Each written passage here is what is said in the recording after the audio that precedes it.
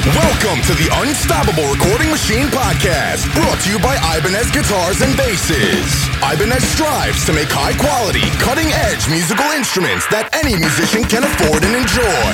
Visit Ibanez.com for more info. And now your hosts, Joey Sturgis, Joel Wanasek, and Eyal Levy.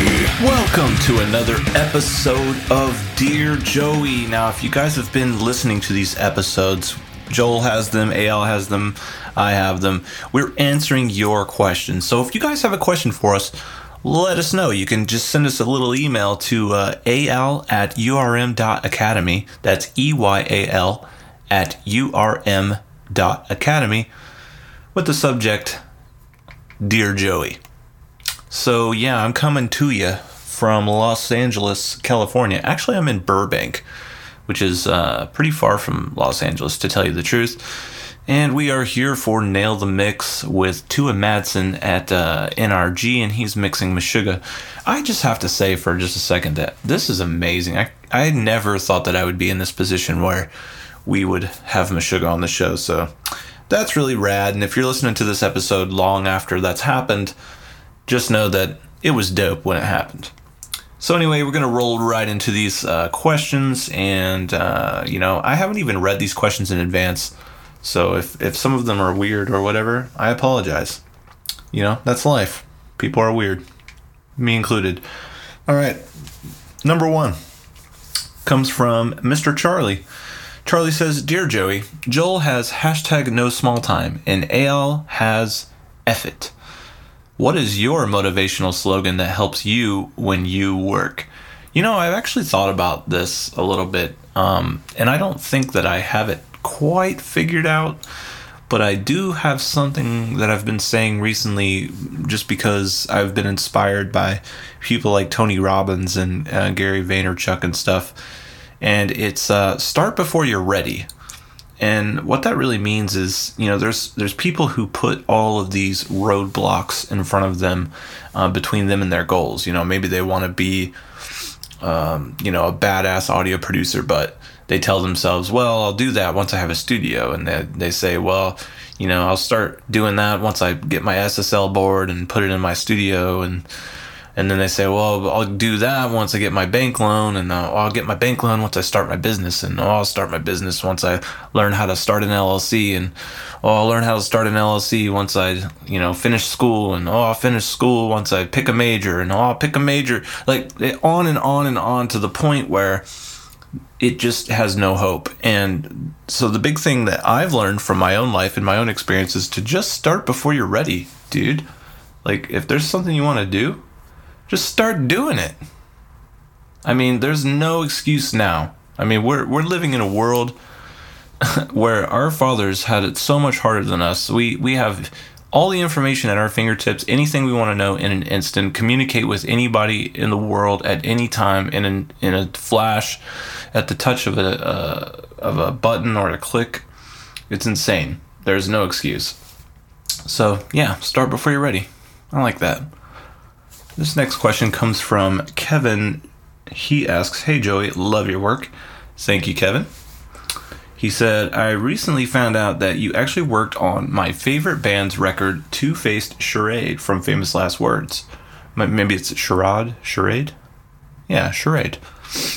And he said, what was the process like with that album, considering it was a psychotic concept album and the band wanted it a certain way?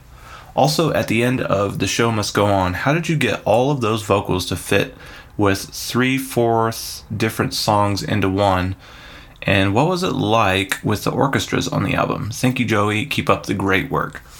Well, the first thing I have to say, Kevin, is I can't take all the credit. There was actually a lot of people involved in the album, but my good buddy Nick Sampson did the production on that. And he actually did a lot of the programming as well.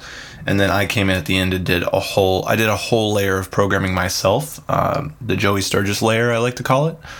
So I can't take full credit for that, but I can tell you that there was a lot, and I mean a lot of thought that went into this album, not just conceptually, but even musically.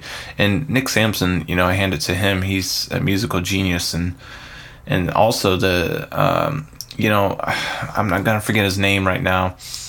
I literally just traveled. Like, I flew for 6 hours and I worked out for 2 hours. I'm incredibly tired. So I apologize for forgetting his name, but the lead vocalist for this band is also a musical genius as well.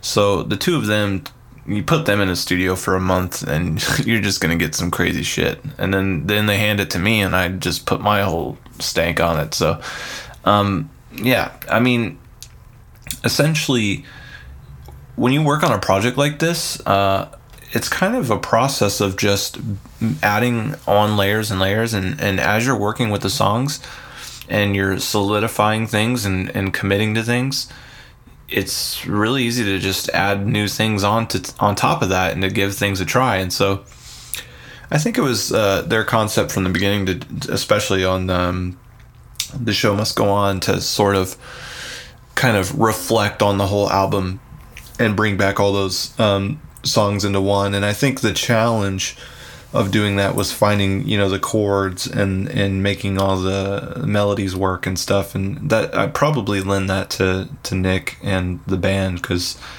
I didn't have any part of that. I did have to mix it, which was very difficult. This is a very layered album, so mixing something like that takes a lot of practice and experience. Just working with EQ, you know, layering EQ, figuring out how to get dynamics to shift around. Sometimes you need dynamics to lock in, and then you need to release them and let them flow around and be loose. And then I don't know, it's not something that can easily be explained, especially on a little podcast like this. But if you pay attention to my workflow and how I work, like on my Nail the Mix sessions, you'll know that it's all about getting something squared away so that you have control over it, and then also setting yourself up to have lots of control.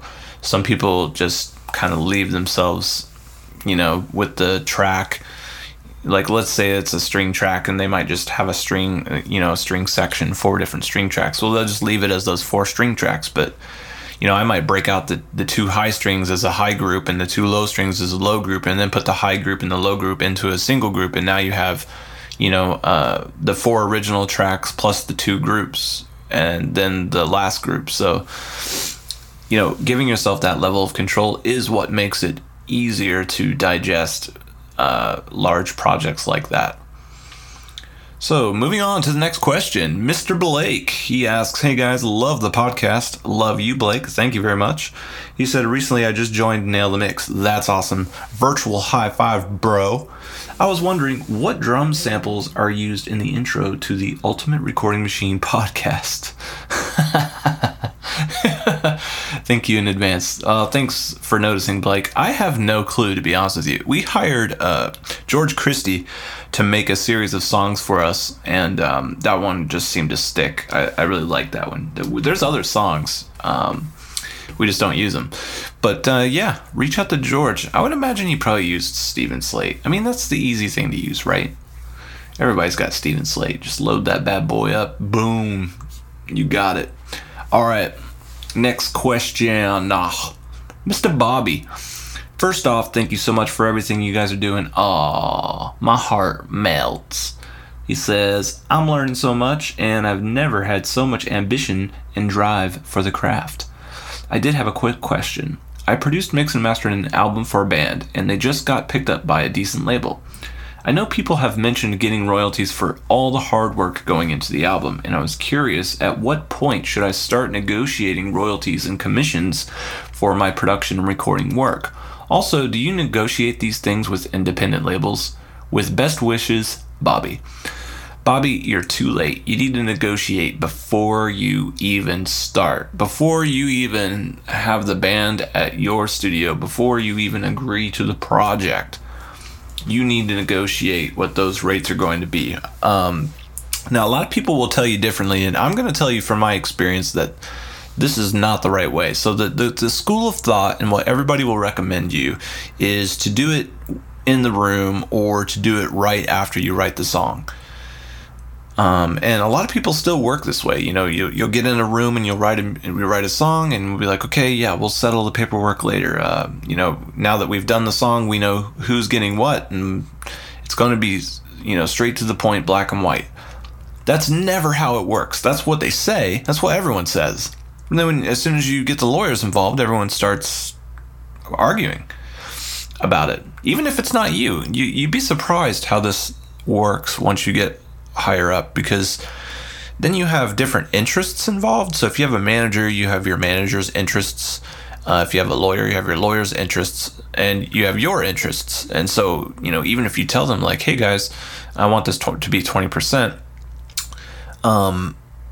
they can fight for your 20% all they want, but you have to think of the other side as doing the same thing. So the band might say, well, we want 90%. So now there's not 20% left.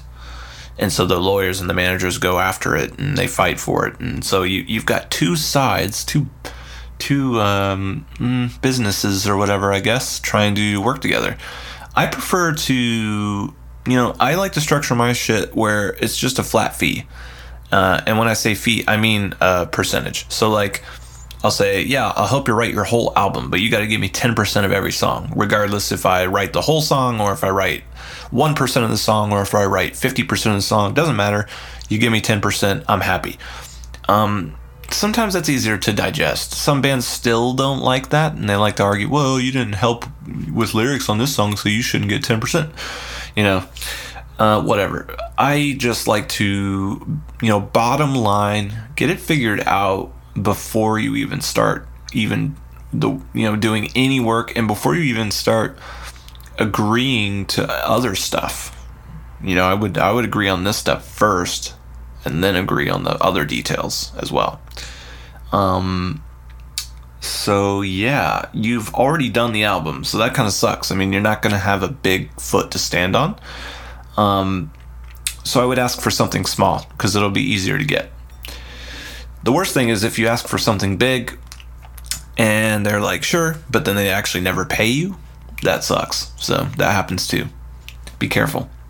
All right, next question. Dear Joey, question regarding additional low-end percussive elements, including subdrops, timpani, and 808s. I'm asking you because I'm in awe of what you have achieved with the Born of Osiris album Tomorrow We Die Alive, which featured this kind of thing heavily. I find that I am able to get a big fat low end in my mix, but when I start to add these elements, percussive tracks, they either get lost completely or end up muddying up the entire low end.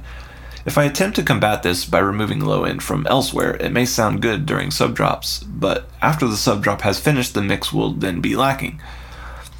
What I usually do is run my additional percussion straight into the master bus so that it bypasses the mix compression. I find that this helps them from ducking the entire mix when they hit. But I am wondering if you have another advice on how to combat this.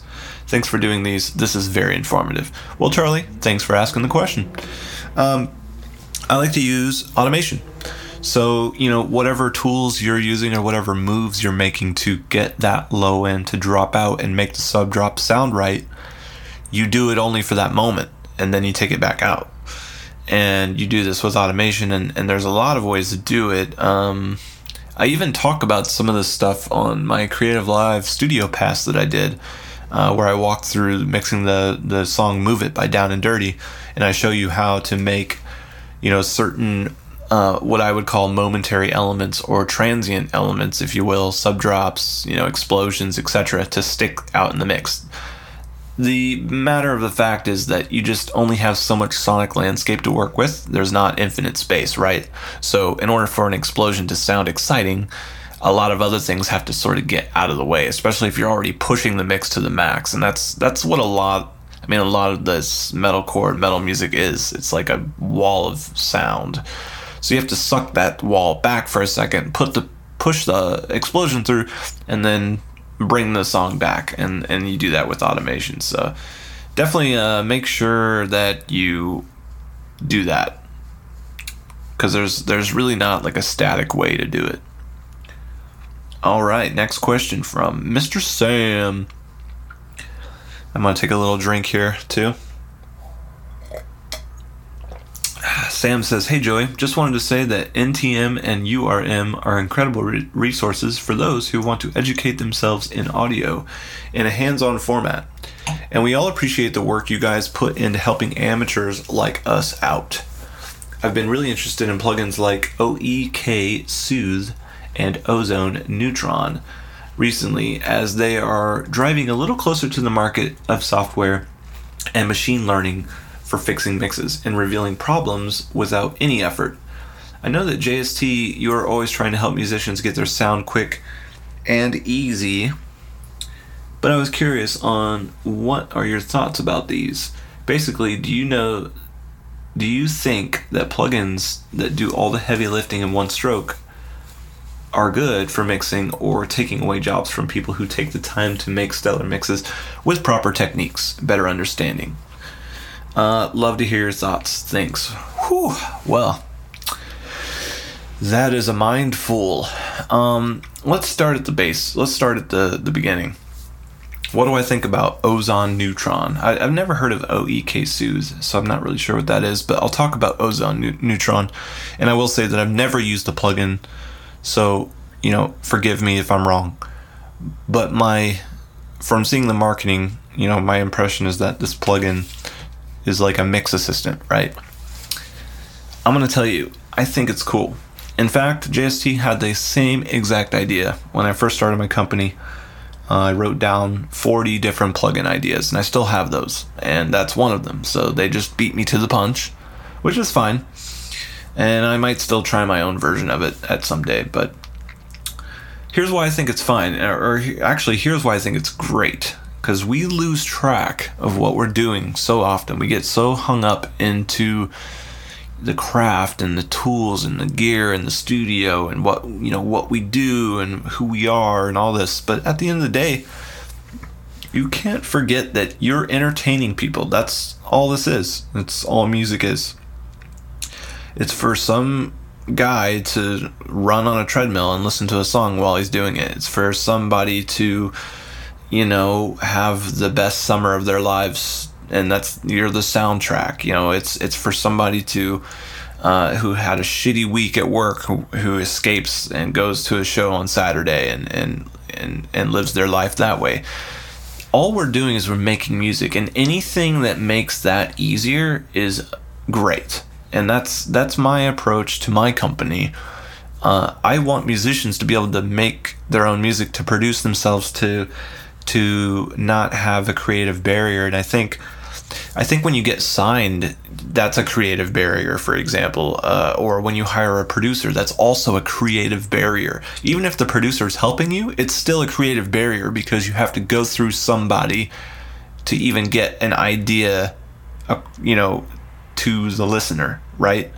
Like the label requires you to have a producer because they don't trust you to do the album yourself. And then if you do the album yourself, then you have the creative barrier of the label itself. So there's always a creative barrier. So I'm just trying to eliminate those and break those down. And that's what I'm, hopefully doing with some of my software. I think that, there's a lot of, I'll just say, let's make up an example, like a bass player in a band has no clue how compression works, but he can buy gain reduction and put it on his on the demos that he records with his vocalist, and boom, all of a sudden everything sounds way better than it did before, and in their minds they're thinking, damn, now I'm inspired to make more music. Damn, now this is actually sounding pretty cool. I kind of want to make some more demos. That's the whole idea behind all of this. I don't think it's taking away jobs. We're always going to need to have professionals in this field, and there's nothing wrong with it. I mean, the more the merrier. So yeah, thanks for the question, Sam, and thanks for the kind words. Really appreciate it. All right, another drink.